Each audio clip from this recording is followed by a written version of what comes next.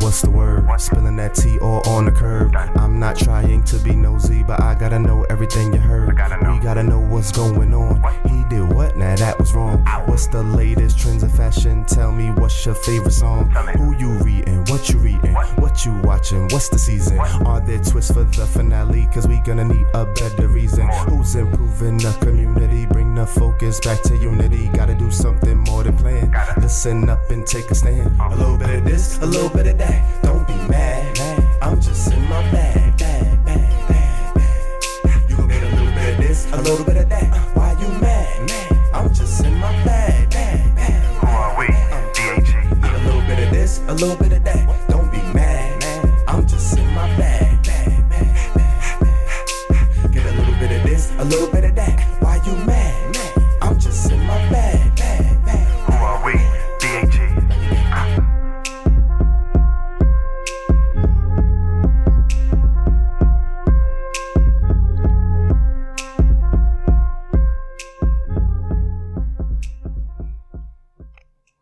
All right. Good morning, good afternoon, good evening, whatever time you're listening to this. This is your host, John Torrance, and we made it to season 3. Yay. Clap hands, clap hands, clap hands. First off, before I even start the show, I just want to say thank you for all my listeners, thank you for all my supporters, and thank you for my sponsor, which you definitely will hear throughout this episode. So let's kick it off. I want to say that I have a very special guest, and I'm very, very excited that he actually accepted my request. He is the founder of OTA, Open to All Entertainment, and it's legendary. Should I say it again? Legendary. Should I say it again? Legendary. One more time. Legendary Lego Jovera. Thank you so much. Thank you for having me. No problem. Yes. So I think we should just get started because we have a lot to talk about. Yes. Was that your voice in the intro? No, it's Earth Tone. Okay, work Earth Tone. You know who he is? We don't know, but work. Oh, okay. Well, he's going to have to perform at OTA. Yeah, email us. Yes. I definitely will connect you. So, again, thank you so much. And what I like to do with all my guests when they come on is to just share their coming out story. Let people know what you're all about, where you're from, because people might not know where you're from. So you coming out, how was that? And just tell me the experience overall. I think I came out 3 times. I did too. Yeah, I think my first time coming out wasn't me. It was my mom before she passed. And, my 3 older sisters basically told me that she told them that, I was gay and, really, I'm to be loved and protected or whatever. Aww. I found that, a while ago. The second time I was actually on the phone with my friend. Like the way that my parents handle their bills, they have all their bills on the table. Okay. At the dining table. The old school way. Old school way. Very much don't pick up the phone while I'm using it. And usually that happens on Saturdays, not during the school night. Okay. Just so happens this was on the school night. So I was on the phone with my my good Judy, and we were talking about this guy that I had a crush on, and it was, and this guy later on would become my first boyfriend, right? And I'm just talking about, the like, oh girl, he said I was cute and all this extra stuff and blah, blah, blah, blah. Yeah. Right. And then my dad calls me downstairs. I'm like, girl, I gotta call you back. But he calls me into the basement. And I acquaint what I used to get in trouble all the time. Okay. You know what I'm saying? Like, I was the kid that would take the oat milk pies and go in the bathroom and eat it and then throw it in the wrapper in the trash can. Yes. I was that person. Okay. So I was like, okay, I'm in the basement. I must be in trouble. My dad is sitting across from me and he's like, I heard your phone call. And I immediately was like, oh my God. Did your heart drop? My heart dropped because my father was, is a, devout Christian, in the military, very stern. And he's one of those men that wasn't raised by their father, so they're extra strict, and you know. Yeah. So he was just like, you know, he heard my phone call. And the first thing I said was just like, please don't tell my stepmom, right? Okay. Because I just felt like she was gonna tell everybody. And he was just like, well, I gotta tell her because she's my wife, right? And then I was just like, well, nah. In my head, I'm like, well, nah, I can't trust you. But it became weird because a week later, he ended up taking me down to Florida and to this seminar. And it was a seminar for families on how to deal with having a gay family member, which was unfamiliar to happen in the Black family. Right. And of course, when we got there, I think we were probably like 1% of Black people that was in the whole thing. Never forget it because that was the first time I went to Red Lobster and I experienced those cheddar biscuits that are fucking iconic.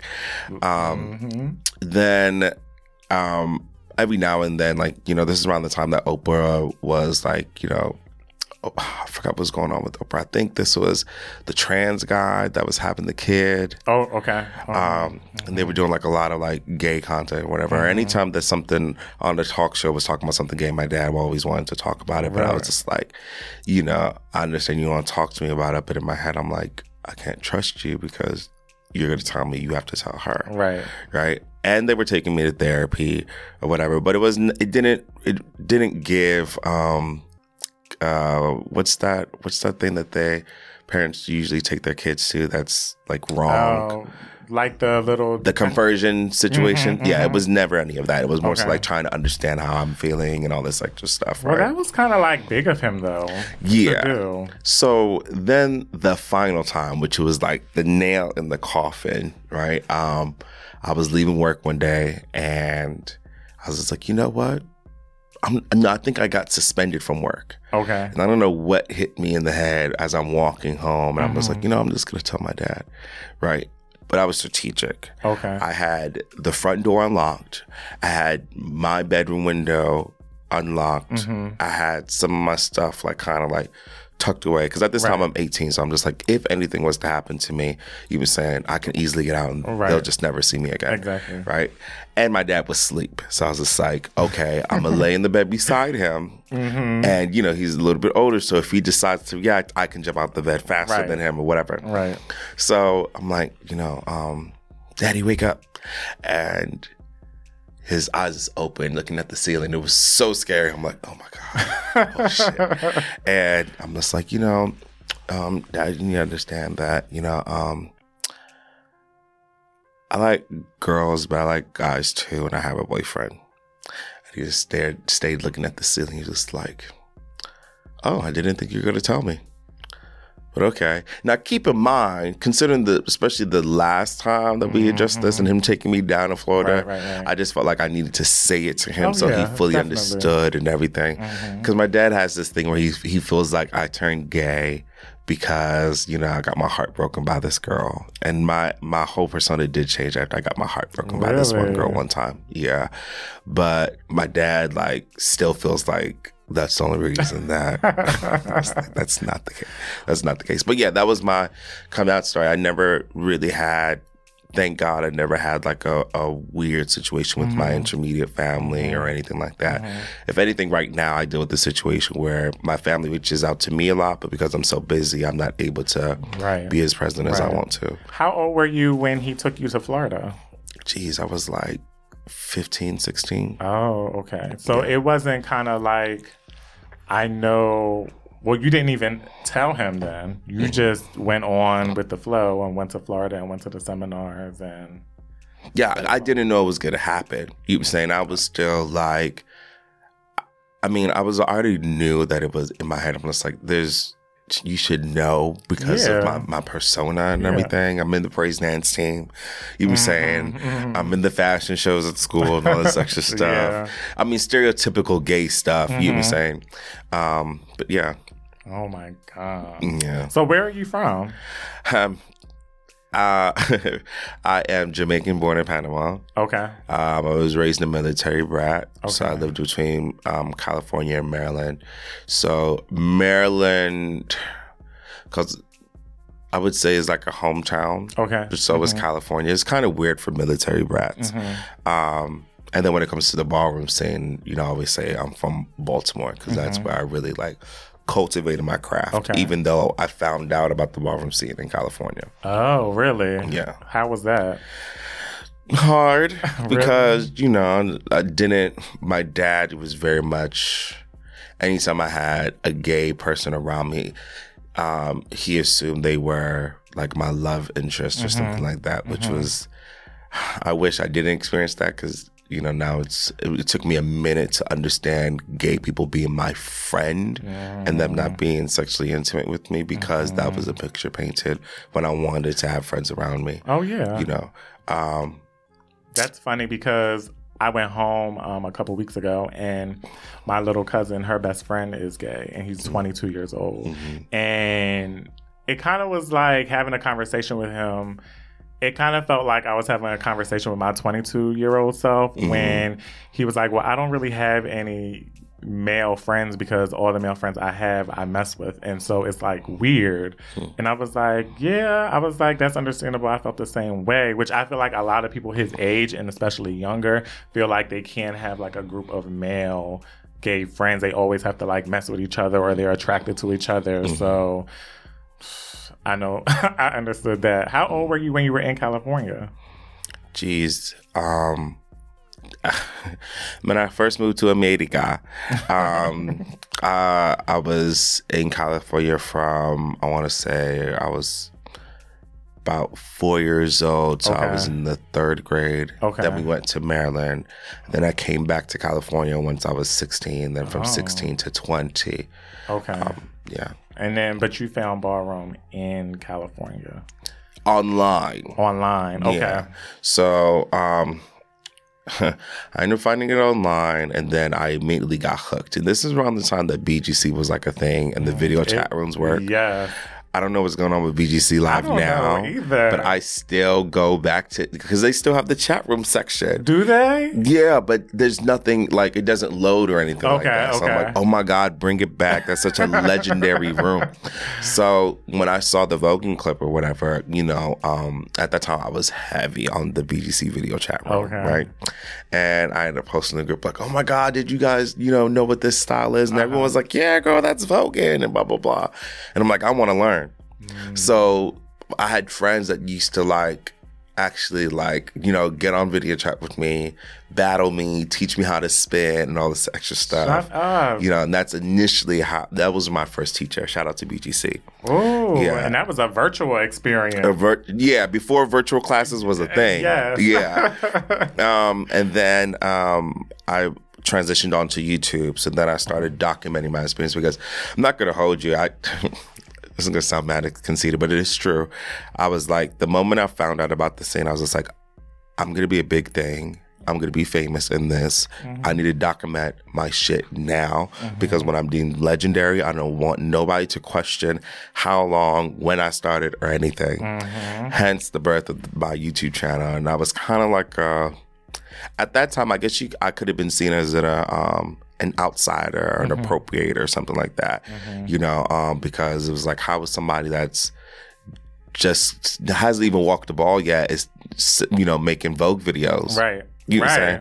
But thankfully, because, I had already had the experience from teaching in praise dance, I was able to, catch on to moves a little bit more quicker and everything.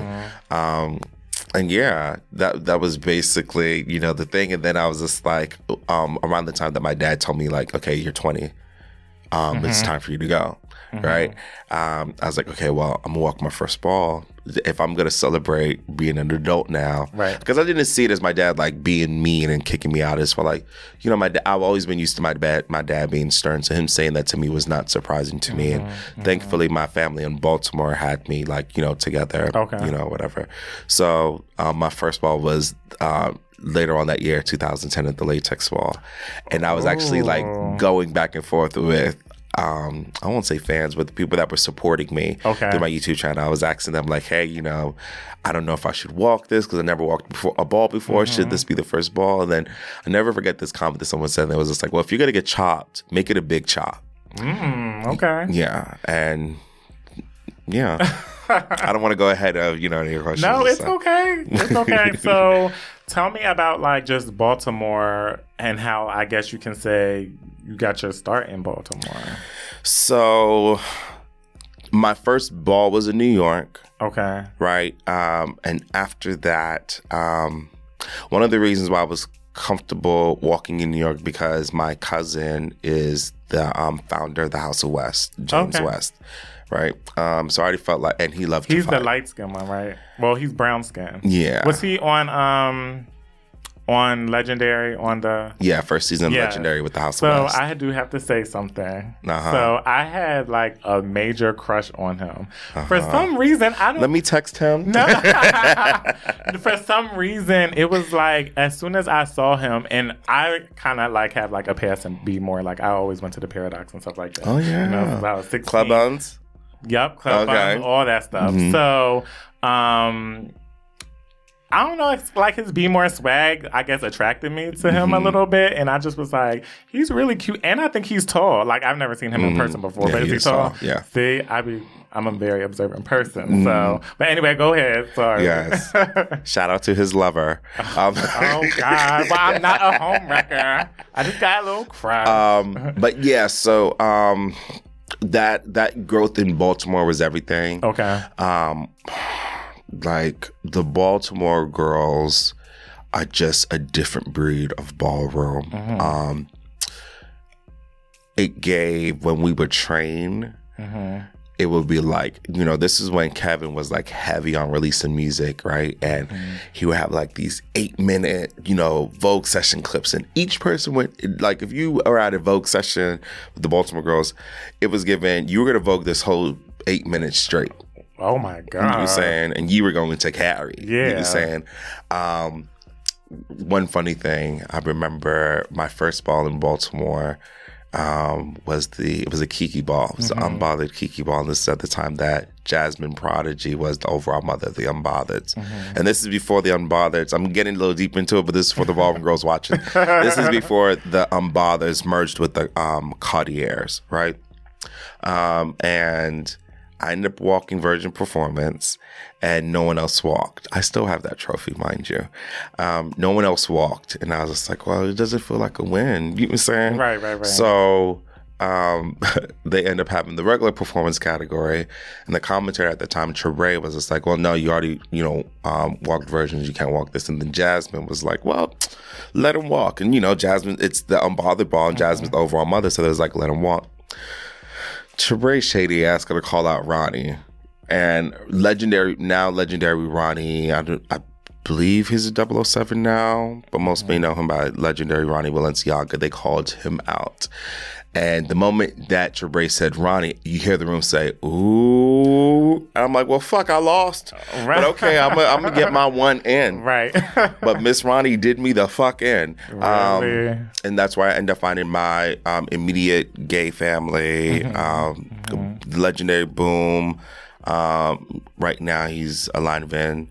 You know, he's my father. And yeah, I found out that Ricky was from Baltimore, and I was just like, oh, I'm going to be one of the greats. You know, I found, you know, realizing who Marquise Revlon was, who Tamara was. You know, there was so many great experience that I had just being in Baltimore, because, again, I never really had the experience of being around the hood or being around gays like this. And it was just so nice to, like, finally experience being around gay people without the assumption that, you know, I was going to have sex with them. I just need to be around gay people. So, you know, you need to be around your people that understand. Exactly. Oh, so that's interesting. So tell me a little bit more about like the categories in which you're really known for. So for me, I've been, like I said before, I've been voguing for a minute, right? So Vogue Femme, hand performance, and commentating. I've been commentating. I've been doing all three categories since before I stepped into the ballroom scene, and all of them are documented. So, but yeah, that was, if I can remember any particular time, like during my career, I would have to say my most memorable time was when I was at LaBeija. And I had left the house of LaBeija, and I told them, okay, well, I want to come back. And this was probably like my second time leaving. And back then, the LaBeijas, you couldn't be a LaBeija unless you won grand prize at a ball. Okay. Right? So it was, you know, the LaBeijas were remerging, and they didn't have those strict rules or anything, right? But my second time leaving, they were like, okay, bitch, well, if you want to come back, you need to win grand prize at a ball. I'm like, oh, y'all took it back on me. But here's the thing. Though. The LaBeijas were getting shaded because we were kind of like people took advantage of the fact that we were going through our struggles as a house. Yeah. So I was just like, bitch, I'm never going to win grand prize. No, and then I was just like, you know what? No, I'm going to change this. Fuck that. So at the time, founder Omari Orichi, he was a Mizrahi at the time. He had this ball called the King of Arms Art Ball. And I believe this was the second or the third installment of it. And we were on the phone. He was just like, yeah, you know, he was like, oh, I'm going to come up. I want the performance category to be Vogue Afrique, which is basically you had to have, it was Vogue infused with African dancing. Oh. Right? Now, keep in mind, before ballroom, I used to, although I was a part of the praise dance ministry, I used to play the African drum, the djembe, you know, for this African dance ministry at this church called Ebenezer AME Church. If you're not familiar, you heard of Byron Cage, gospel singer? Yes. His church, right? Oh. Yeah, so I was playing the African drums for that church. So I told him immediately, I was just like, well, I'm going to win, right? And at the same time, there was a Vogue Femme group. And Naima Mugler and I had this like little, you know, we were at odds, and I woke up one day and she made this post about me and saying, you have you have performance girls and you have Vogue Femmes, and Lego LaBeija, aka Mr. Brown LaBeija, is neither one of them. Now keep in mind, and then she posted a picture of Mr. Brown, right? Oh. Right. And it was already weird because I was young and bald-headed. Like I've been bald-headed since I came into the scene, right? So I felt humiliated, right? But of course, you know, I couldn't show that. Right. And then one of who I saw as, I want to say my favorite, but one of the Vogue Femmes I liked, Arturo, ended up commenting underneath it. And he was like instigating the whole situation, which really pissed me off, right? Because I was like, this is none of your business. Like, stay in your place. Right. So, Miss Thing, let me tell you something. I was so determined to win. I ended up watching an hour and a half, 2 hour documentary on the Wadabi tribe in Africa. Right? Oh, you were serious. Oh, I was not playing. And it just so happens that the Wadabi tribe reminded me of the House of LaBeija with the certain things that they did. That you know, the way they just went about, you know, being amongst themselves. Right. And I was just like, I had a moment. I was like, oh my God, I'm going to win. Right? Get to the ball. You know, Arturo's throwing me shade for whatever the fuck reason. Also, I told Naima while she was shading me, I was just like, you know, girl, I'm walking this ball. It's 4,000. You know saying, come out. Keep in mind, at that point, Naima's a hot commodity. You know saying? And it's kind of like, bitch, what the fuck are you doing? Yeah. You know saying? But I was just like, I don't give a fuck. Right. I have 2 missions. I need to win over this bitch, and I need to get back in my house. Right? Long story short, Naima didn't show up, and Alex Mugler, who was also in the House of Mugler for Naima, was the last battle, right? It was me, and technically it wasn't the last battle because I wasn't LaBeija, but everyone didn't really know that I'd left the House of LaBeija. So the last battle was me and Alex, and I carried on Miss Alex, and I won that 1,000. That's right. I got to get back into my house. I felt like I made even a bigger point with winning over Alex, you know.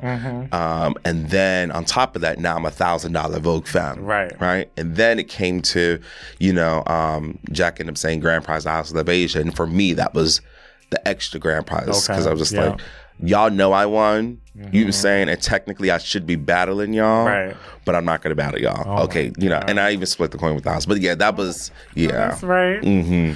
It seems like it's like a sport, kind of. Like, it is. it is a sport. Yes. I used to work, like, all of my clips, like, I used to dead ass work out the month before, you know what I'm saying, and really try to condition myself to get ready to, like, go on this fucking floor. That shit is a sport. Yeah. It is a sport. I mean, like I said, when we talked previously, like, I'm a basketball player, and so a lot of stuff that you say is kind of like, I do the same thing, like, before a tournament or before anything, like, it's in training mode. Like, I have to train for it because I don't want to get, like, you know, beat the fuck up on the basketball court. Like, I'm trying to be my best all the time. And so, and of course, other teams shade us, and, you know, it's very fun. And I'm sure you debate stats and we everything. debate stats. And let me tell you, yeah, it was just like that. I love it. It's literally like when we debate stats amongst like legends and stuff like that, or anyone in ballroom. It really just feels like when I was in high school. Now we're here, you know, the what I call them trade. When I would hear the straight boys, you know, talk about, you know, basketball stats and all this extra stuff, you know. Oh my God. Well, I have to say that I love you on the mic commentating. Like, when I tell you, it's so entertaining, and you just, I love it. I love it. Plus, you have like the voice for it, and so it's all good. One question I do have to say is, I want to get your opinion on MC Deb. What is your relationship with her? Because, you know, she's known worldwide. You know what I mean? Especially for the videos and her statements and everything online. What do you think about MC Deb? I mean, me personally, I love her from what I see. You know what I mean? I've been put in this weird space where... And if you don't know who MC Deb is, people, you have to Google. Honestly, stop the clip and go look up who it is, and then come back. Yeah. So, MC Deborah, aka Selvin, aka Kool-Aid, aka Nanushka. What can you say about? She is ballroom. You know what I'm saying? The way that she makes you feel it. The way that she demands her respect, you know what I'm saying? And what I love about her was the fact that, you know, she was mistreated a lot, you know what I'm saying, in her upcoming, and she became a fab girl, you know. She's sorely missed on the microphone. Oh, yeah. Sorely missed on the microphone. But I'm praying that, you know, one day, I keep on having this thought that one day we're just going to be at a ball and she's just going to come up, grab the microphone, and just go the fuck off. You know, I feel like that. I have a strong feeling it's going to happen. Because you can see her personality is still there. Yeah. Like for me, tell you a story about how the commentator used to come up. When Escalitas was... you know, a thing and popping with Vogue nights, all the commentators would come early, you were saying, to Mike Q while Mike Q's playing the beats. And, you know, you try to get your little 1-2, you know, your 1-2 with him or whatever, but you want to commentate to the point where you want to be commentating at the same time that either Luna, Selvin, or Jack is walking into the booth to grab the other microphone. Okay. Right? And that's basically how they would, like, you know, like, okay, you sound good. Come and commentate this category, whatever. And I would do that. And I remember this one time I was commentating, and then Selvin came to the back just to look to see who was commentating, right? And I'm just like, okay, bitch, it's almost there, right? But Selvin had this thing too where they would talk. They would have like this little monologue, if you will, about the commentators. And it was always something like, and you commentators. It was always something about the commentators. I never knew who he was talking about because, like, I wasn't commentating. Right. You know, Snooki wasn't commentating in the main scene. So it's like, who the fuck does he talk about? I found out later on, but I'm, you know. But once it was my turn to commentate, I said no because I was just so nervous that I was going to get talked about by Selvin or whatever. Right. And when I was doing House of Vogue, Selvin, you know, this is after, you know, complications ended up happening or whatever. And Selvin came And he was sitting down in front of the stage, and then Tigger had grabbed me to introduce me to him. And he just looked at me, and it was Selvin. Yeah. Sound mind just physically couldn't, you know, looked at me up and down, and just said, and at that moment, I could have gone home. And just the rest of my life is fulfilled. You know what I'm saying? Because for me, you know what I'm saying, like, oh my gosh, like, you know, I was so nervous about what he would have to say about me commentating, because my upbringing in the ballroom scene was very different from everyone else's. You know what I'm saying? So to have that moment, and then, you know, to call him out for LSS, and what I felt was like giving him a proper LSS, because the last time that he had LSS, people were almost sort of crying to see him in his condition or whatever. This time when I called him out, Selvin is on the floor, backpedaling, you know, all of this and everything. And then we had a moment at OTA. Okay.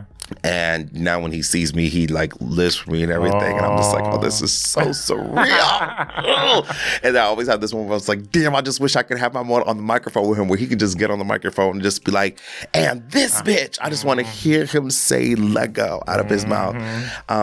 So we're at OTA, and it just so happens that, didn't I tell you that this was a divine situation that happened? And let me preface this. There was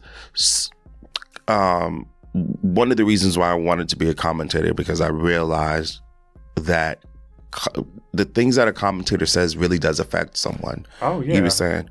I don't remember what exactly happened. I remember how they made me feel. And I don't know if it was something that Jack said or something that Selvin said, but I was really embarrassed. And this is at the time I was living in a shelter. And I was just like, God, if you gave me the microphone, I would never make anyone feel the way that I feel. Right?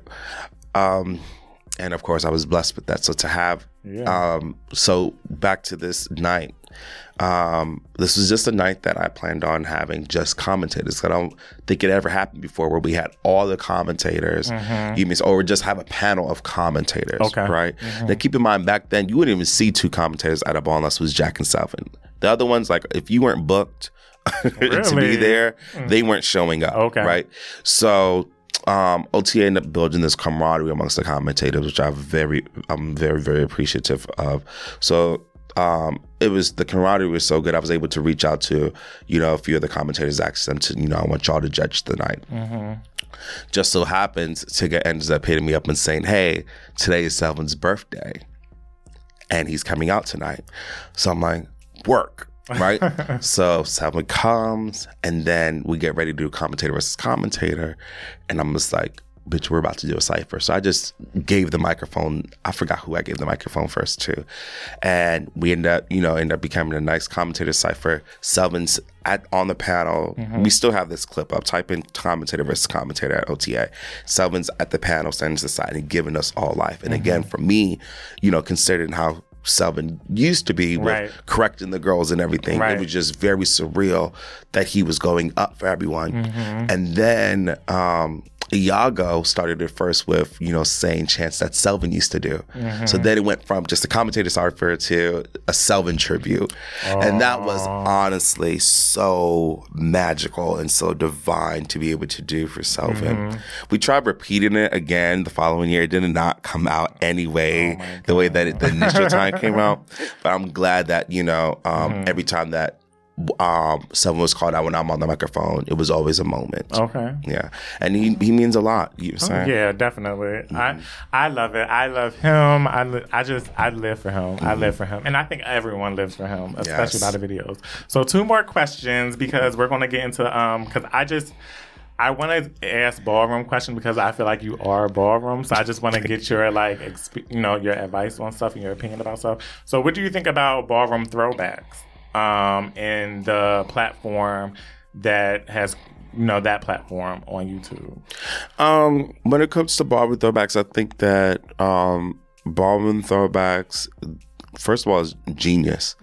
The fact that, from what I understand, that this isn't something new that they just started doing with recording balls. Oh, no. Right? I believe Caesar was on vacation. If you don't know what I mean by vacation, then you just don't need to know. But I think Caesar's on vacation, and when he came back, he just started uploading videos that he had already recorded and put it online. Okay. So you see the transition of it just being old videos being posted to where now he's back posting videos, current videos. Right. So now he has webisodes happening. Right. To now he has what I would say is the most expensive ball. Mm-hmm. Not one category on that man's roster of categories is under $1,000. I feel like, when we talk about growth in ballroom, these are the kinds of things that you want to see happen, within the scene. And I feel like he's definitely done that. And even with his webisodes, you're able to see, people from the ballroom scene acting, in his stuff, and ballroom girls that you know what I'm saying? Him making iconic moments with the aftermaths after the Vogue nights and those legendary moments. Those were all iconic. And I didn't really get into it until literally the pandemic happened. Mm-hmm. Like when we were on shutdown, I was on Ballroom Throwbacks watching all the videos. Mm-hmm. So when I see a legendary or just people when I went to OTA, it was people that I saw online, and I was just I feel like I'm they're a celebrity in my opinion, you know what I mean? Because I've always watched them, you know what I mean? So first off, YouTube, the whole platform is definitely it's a platform that I feel like everyone should be on because you never know who's watching. Yeah. You never know. And then what do you think about Legendary, the show on HBO? I don't like it at all. And what's the reason? Don't like it at all. The only thing that I like I'm very conflicted on the fact that, it gets the girls out there. Our girls are able to get onto TV and they're able to get their life. Unfortunately, since Legendary's been out, we've been dealing with the pandemic. So we haven't been able to actually see anyone from the show really flourish at all the gay prides that you should be, all this extra stuff. So I'm excited to see what this season of Legendary is going to do when it comes to just getting the girls out there. Yeah. The show is a chop in entirety. I feel like, baby, if I had a ball and I had 4 virgins and 1 ballroom girl on the panel, tables be thrown, ball is over, we're fighting. Are you dumb? You know what I'm saying? The fact that show, any other show that does something like this would have people that are experienced. Yeah. Right? Yeah. I just feel like it's a mockery to the whole legacy of the ballroom scene that a show like this exists, in which where you have people that have never been into a ball, you saying, having the nerve to give advice to legends, up and coming legends and or icons or parents to a house and doing it in a shady way. Right. I don't like the production value. I feel like I've seen better productions at a ball versus what happens on the show. I don't like the music aspect. I feel like... Oh, yeah, the music is terrible. Yeah, I feel like when it comes to the music, now keep in mind, the music producers now are trying to do what they can, but, clearly, whoever the higher-ups are not allowing them to, really flourish the way that they can, because I know these music production girls that are behind the music, and I know their capabilities, and it's this is what happens when white people get involved. Not even just white people, when Hollywood gets involved, right? Yeah. And there's been several moments that have happened on the show where I'm just like, girl, if I was at a ball and a judge said, hey, you were voguing your ass off, but they had more passion, so I'm gonna give it to them. Ball is over. The ball is over. Tables are turned over and everything's how celebrity guests are able to come and chop people. How do you know what you're chopping? No, stop the beat. Why did you chop? They need to have you what technique do you know? You know what I'm saying? I feel like it's very... Yeah, then that's a whole nother story. No. And I just feel like this is what happens when the scene as a whole doesn't just say no. Right. Right. This we're not going to go for. No, we're not going to do this. You know what I'm saying? So yeah, when it comes to Legendary, I don't fucking like it. I feel like it's a waste of fucking time. And I'm still in the space now where I'm waiting for ballroom to be authentically represented on TV. Right. Because it hasn't been done since Andre was on the Apollo, or when Madonna hired actual ballroom girls to go travel with her. You know what I'm saying? But yeah, that's how I feel about that show. Waste of time. Well, let's talk about what's not a waste of time, which is OTA. Hello, amen. When I tell you, and I'm going to tell everyone, I went to OTA, the ball, a couple weeks ago. And when I tell you I thoroughly enjoyed myself, it was like, I don't know, like it was just something over me. Like the energy was just amazing. Like you were getting on all the girls. You was telling them, listen, do you understand what I'm saying? Did you get a drink? Yes, I got a drink. I was lit. It literally was like, it was crazy. It was crazy. And it just was like, I loved it. I loved the experience. I loved that everyone was just on positive energy. It just was like, damn, like I'm definitely coming back, you know what I'm saying? Just because I had a good time, you know? And so, and you know, I don't come from the ballroom scene, but someone who isn't in the ballroom scene and actually came, I can say I really, really enjoyed myself. Now, I think what a lot of people don't know is that you did the very first ball in Times Square. How was that? And how did that actually come about? You know what the crazy thing is? And I'm just now realizing this with OTA Academy too. These two situations happened because I worked on this project called Bringing Down the Walls. And this was during the time that I was the commentator of House of Vogue. And so basically the director of Times Square Arts and the owner of Nowadays both worked on this one project. Okay. Right? So I was working on a project with Rashad Newsom. This was around the end of December of 2020, right? When we did this performance outside. And while I was in rehearsal, the director came, you know, just to introduce herself, whatever. Right. And when she saw me, she was like, Lego. And, you know, in my head, I'm like, okay, you know, fat girl that goes on me. Hey, kiss the ring. But she was just like, no, you know, we worked on a project together. And I'm just like, oh, okay, perfect. She knows my work ethic. I'm doing a ball in Times Square. Immediately after she said that, I'm like, I'm doing a ball in Times Square.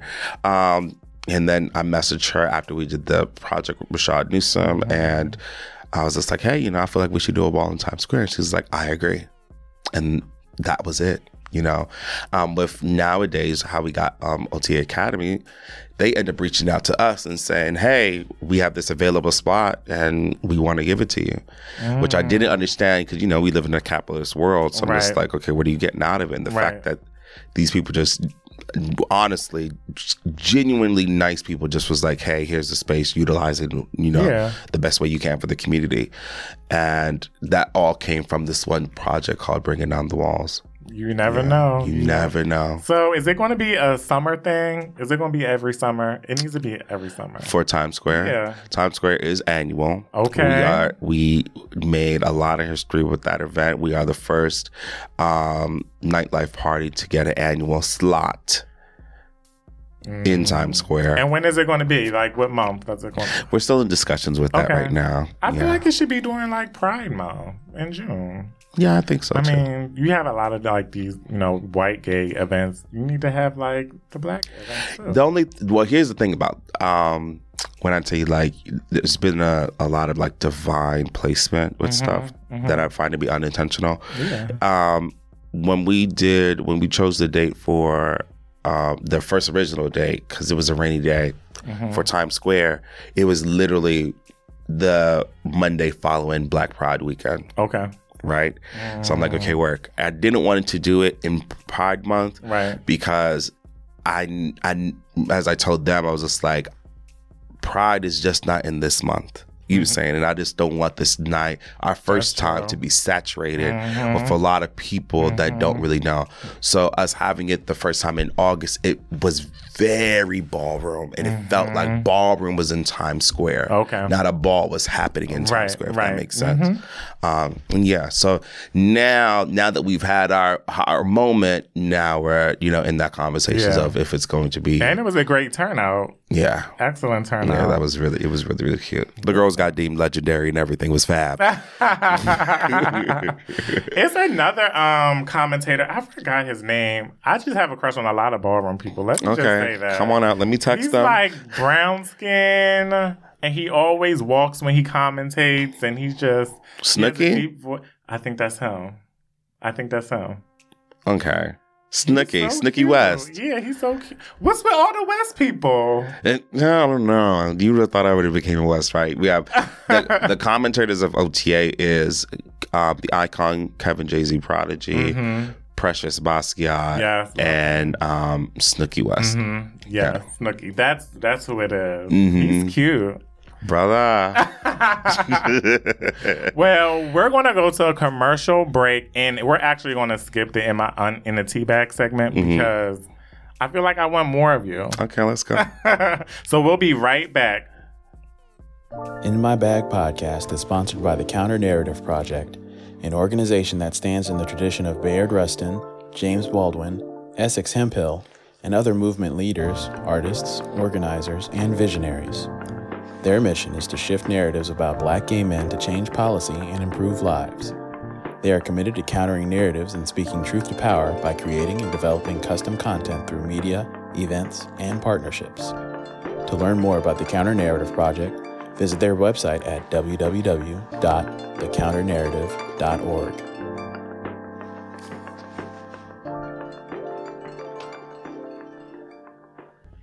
All right, now we're back. Thank you for Counter Narrative Project. They're actually based in Atlanta, and they're all about switching the narratives of Black gay men in media, in literature, in writing. So they are all about like Bayard Rustin and everyone. So shout out to them. They're my sponsor for this season. Shout out to the girls.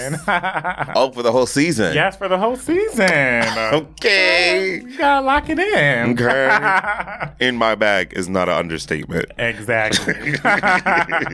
So we're definitely going to get into the In My Bag segment now. And we're going to talk about what got us in our bag. You know what I mean? What got me in my feelings, because there's a lot of stuff that's in my feelings. So I definitely want to... What really got me in my bag lately is a lot of like the Instagram capping. I've been seeing a lot of. People portray that there's something that they're not on Instagram. And... You know, I mean, I'm on Instagram a lot. I can say when I'm in my bed, I'm doing nothing. I just scroll through the gram, you know. And I do know a lot of people that are capping, and I'm not going to say no names, but I just feel like, is anyone like authentic now? You know what I mean? Especially like on the gram. It's like, I try to showcase just me, who I am, and all the passions that I have. You know what I mean? I have basketball. I interview people. You know, I like fashion, so I pose. You know what I mean? I have my content shoots and stuff like that. Like, you can probably tell the type of nigga I am by Instagram. You know what I mean? And when you see me in person, I give off the same thing. You know what I mean? And I feel like a lot of people aren't like that. But, you know, to be fair...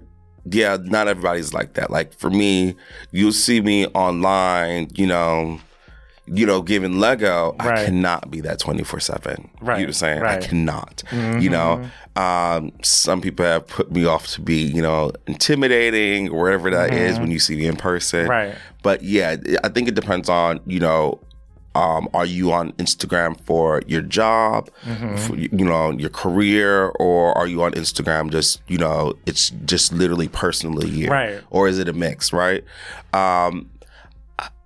Me personally, I had an experience. I was at a friend's house for Thanksgiving, and they ended up going to Google and like actually just getting a picture of a Thanksgiving Shut dinner up. table and posting it on their social media. You know what I'm saying?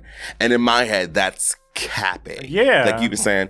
But like if I'm online and like there's certain parts of me that you don't get to see, you been saying, or if I'm just not being 100% open or whatever, or say that there's a particular character I want to portray, then I Right. mean, yeah, you know. I just want to know, like, what I want to ask people too, like, what is your purpose of Instagram? Like, what is your purpose for being on social media? And I feel like sometimes people just don't. They be like, well, I don't know. I'm just on just to stalk people or just to, I don't know. Yeah, and you, excuse me. These social media platforms are honestly also seen as TV.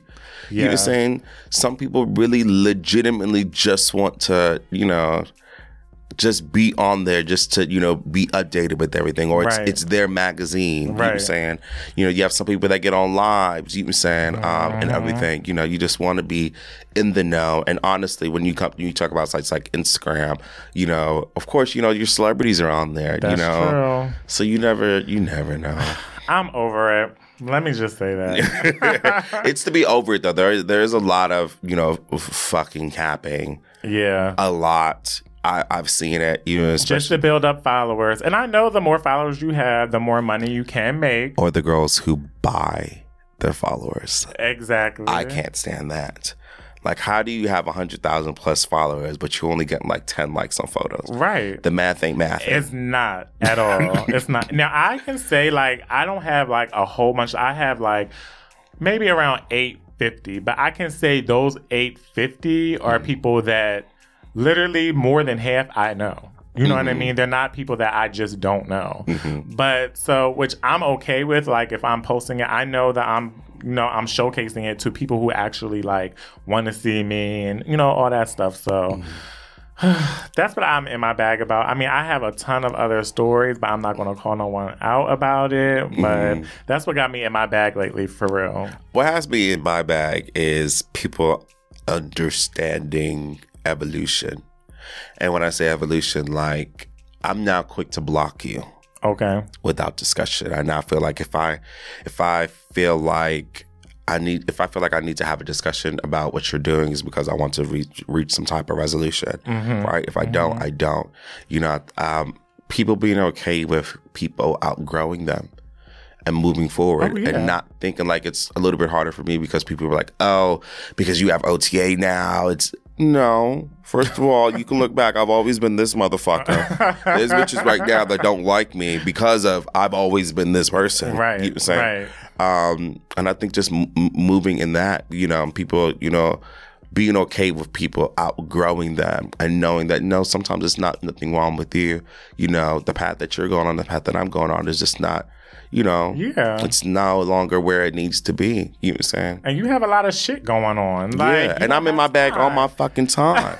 You know what I'm saying? The things that people, you know, approach me, you know, and everything, especially when you decide to take on a position like mine, you're constantly aware of what people are going through in their lives because they update you. You know what I'm saying? They look to you towards some type of help, or, you know, they'll send you a positive message saying, hey, I was going through this and coming to OTA, or what you do, or this thing that you said online, like really, you know, changed me or anything like that, you know. And me personally, like, I had a drug issue before, you know. I used to be a teener girl, you know, and now I'm moving in a space where, like, I know what my triggers are, you know what I'm saying? And now I need to remove anything. If I even, you gotta go. Right. You gotta go. You were saying, and I've been comfortable in the you gotta go. So I think it's not so much me being in my bag, it's just people being in their bag around me that puts me in my bag. And that's okay too. I mean, I'll be in my bag about a whole bunch of these niggas. So, like, when you talk about elevation, like, I'm just at the point now where I just don't have time. You know what I mean? Like, I can definitely say, and I'm going to toot my own horn, I have elevated. Like, I got, you know, a brand new job, promotion, on, you know, my own spot or whatever. So I don't have time for bullshit because I'm trying to get to this money. And if I see that you're not with me, or you, it's a wrap. I made a decision: either I'm going to get a lover or I'm going to get a pet. Right now at home, I have 2 puppies sitting in my living room waiting for me to come home. Because niggas ain't shit at the moment. No, okay, hold on. Let me take it back. A good majority of niggas ain't shit. You know what I'm saying? And I feel like my time really is, you know, not so much money. Yeah, sometimes it is. But my time is my fucking time. Yeah. You know what I'm saying? Yeah. Like a bitch is in her 30s now. Like I literally do not have time. If you get wayward by someone talking about you, I can't be around you because I'm ignoring bitches all day, every day. Right. You know what I'm saying? Right. If you have no aspirations, I can't be around you because I already struggle with being a procrastinator. I can't be around somebody that's like 10 times that, you know? It's all about surrounding yourself with like-minded individuals, but individuals that are going to push you to be even greater than what you are. You know what I mean? And dodging the sociopaths. Oh, hello? Hello, amen. Yeah, it's just, so I definitely see where you're getting, where you're talking about like elevation and just, listen, and a lot of people wish they were in a position that you're in and they kind of like come for you for that. And it's like, you have to dodge them. You have to dodge them. And I know you probably see that with what you're doing with OTA and all the growth, because when I tell you every month, like a Monday, that shit is packed.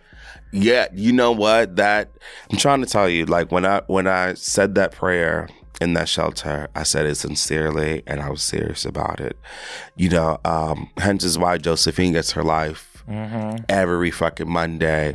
You saying, I don't give a fuck about what anybody has to say. I understand ballroom has its rules and all this extra stuff, but someone like that who's an activist, who's on the front lines fighting for our black asses, our Latino asses, our Asian asses, white asses, all of our asses, they deserve to be celebrated, you know? And yeah, that's just the way that I move. You know, I tried to make sure that OTA was similar to what Vogue Nights was, then also not what Vogue Nights was. When Vogue Nights first started, it was, I remember when Vogue Nights was first being promoted, and the statement was that this was a space for, you know, they were really kind of pushing like this realness with a twist narrative. It was more like, this is for the people that don't really, you know, Vogue like that. You just want to come and have fun and all this extra stuff. But since the first night, it was serious. It was. It was. I told you, it's a fucking sport. So it was just like what it was what it was promoted to be. It didn't become that. But then, you know, honestly, there was still some beauty that came out of it. You know, and now I have dialed it back for it to, you know, I don't take for granted that when I have the microphone, it's like stepping into the Matrix, right?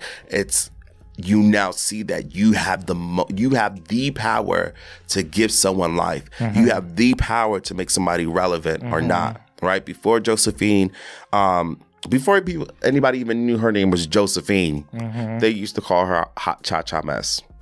Like I remember when I first came across Josephine, the video said in the title, Hot Cha-Cha Mess 007, right? And then even as she comes out and new people are being, you know, reintroduced to her, they say that I have to correct them like, no, her name is not that. Her name is Josephine. Now, everyone knows her by her name. Right. And those are the things where I'm just like, you know, I told you I would never make no one, you know, feel that way again. Right. Yeah. Well, quick game, really, really quick, because I want you to say, so I'm going to say some girls that I saw on, that I follow, and I just want you to say one word. Oh, you wanted me to get in trouble. And because these are some of my favorite girls, so I want to just see what you have to say. Okay. Katrina. Legendary fucking femme queen, dramatic cunt. Star. The king of drag's performance. Oh my God. I love Star. Yolanda. The blonde bombshell. The fucking icon. The it girl. Sanaya. The motherfucker. I mean, is there any word? Sanaya. Verb, adjective, noun, all of them things. The queen, the original queen. Deshaun Basquiat. Icon, the commentator, the what's the word I'm trying to say? The golden ticket. He's the golden ticket. Mm-hmm. And his voice is amazing. Yes, I'm sorry I can't give you one word. These girls, I know. these people you name ain't one word girls. I know. I know. Jason from Philly. Face. When you talk, I have to give you, I'm sorry. At this point, I got to give you sentences. When you talk about somebody that reps his fucking city, you know what I'm saying? Not only reps his fucking city, but keeps people on their toes. You know what I'm saying? Jason, the icon Montclair. I think that's all. Jasmine Prodigy. Yes. Blood of an icon. Blood of a She fucking was at icon. OTA when I was there. Yes. And I was gagging. Yes, I was Jasmine gagging. is a stern supporter. I'm trying to get her back on having the microphone because at Vogue Nights, there was a time where Jasmine used to commentate. Yeah.